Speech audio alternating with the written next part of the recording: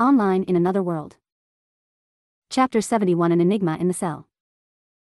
He kept his shirt over his mouth and noise as to not breath in the miasmic air that hung in the stale air, slowly making his way down the hall.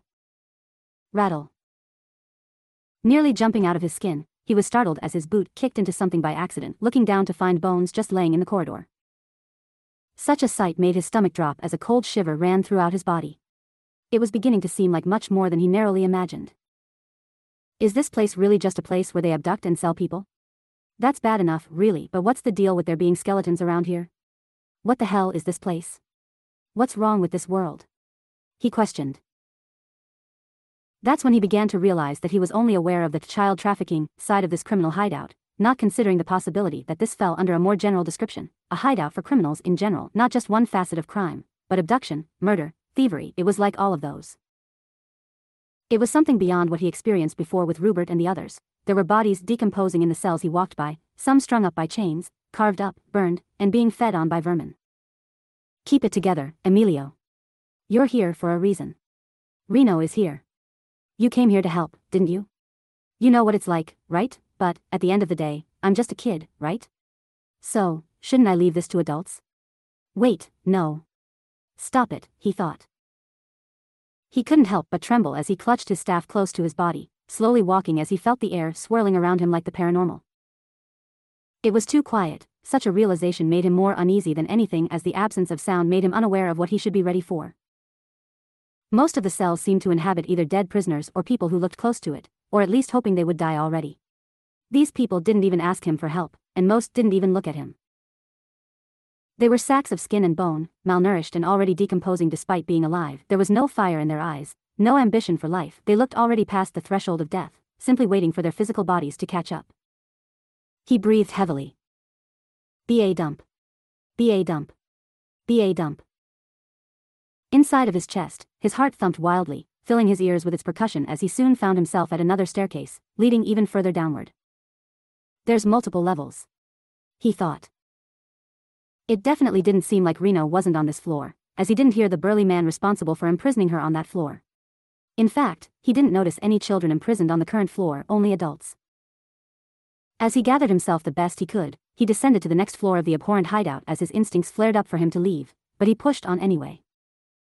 If it comes to it, I'll just find Reno and get out of here. I'll come back with Vandred. Yeah, that'll work, right?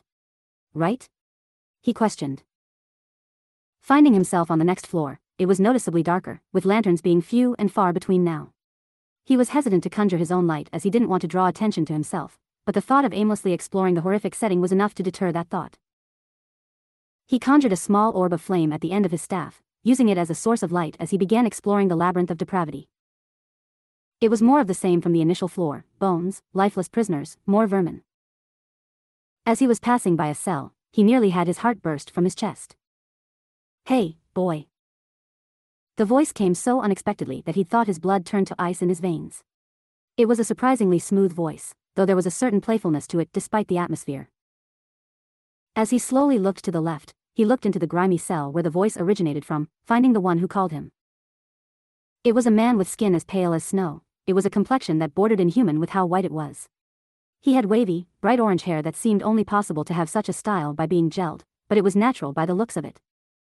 Hello there. You aren't one of them, are you? Would you do me a kind favor and let me out? Pretty please? With his complexion, hair, and scarlet eyes paired with an odd smile, accentuated by his alluring style of speaking, the man resembled a clown. He was still frozen. Don't worry. I'm a friend, the man said. As if supporting this idea, the pale-skinned man, dressed only in ragged, dark blue breeches, raised his wrists, revealing the cuffs that bound him to the wall. See? I'm not one of those monsters, the peculiar man told him. I'm a friend. Though every part of him felt as if somebody claiming to be a friend was anything but so, he couldn't deny that the man didn't seem to be affiliated with the criminals. Who are you? He asked. The clown-resembling man held a smile, despite his body being bruised from what looked like painful beatings. I am a traveling bestower of joy, Lawrence, though I believe I am better known as an adventurer. Adventurer? How'd you end up here, then? He asked. Just as he asked the question, the sound of distant, but definitely imminent footsteps were heard somewhere on the same floor, stomping about. That sound made his blood run to a chill as he glanced back. Noticing both this noise and the cloud of fear around the boy, Lawrence smiled, standing himself up as his wrists were still bound to the wall. I can aid you if you free me from my bindings.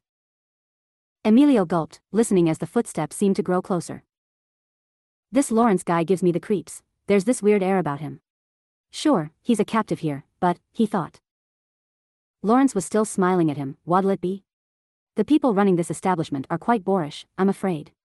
Rough fellows that can't take a joke. I won't be able to help you if I'm bound here.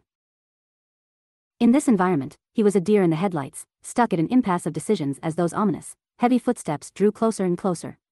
There was little time to decide if he'd free the man or not, and there was no telling if he'd have the opportunity again. More than that, the idea of an ally while stuck in this dreadful situation was extremely alluring to him. Tick-tock, my friend, Lawrence smiled, time waits for nobody, I'm afraid.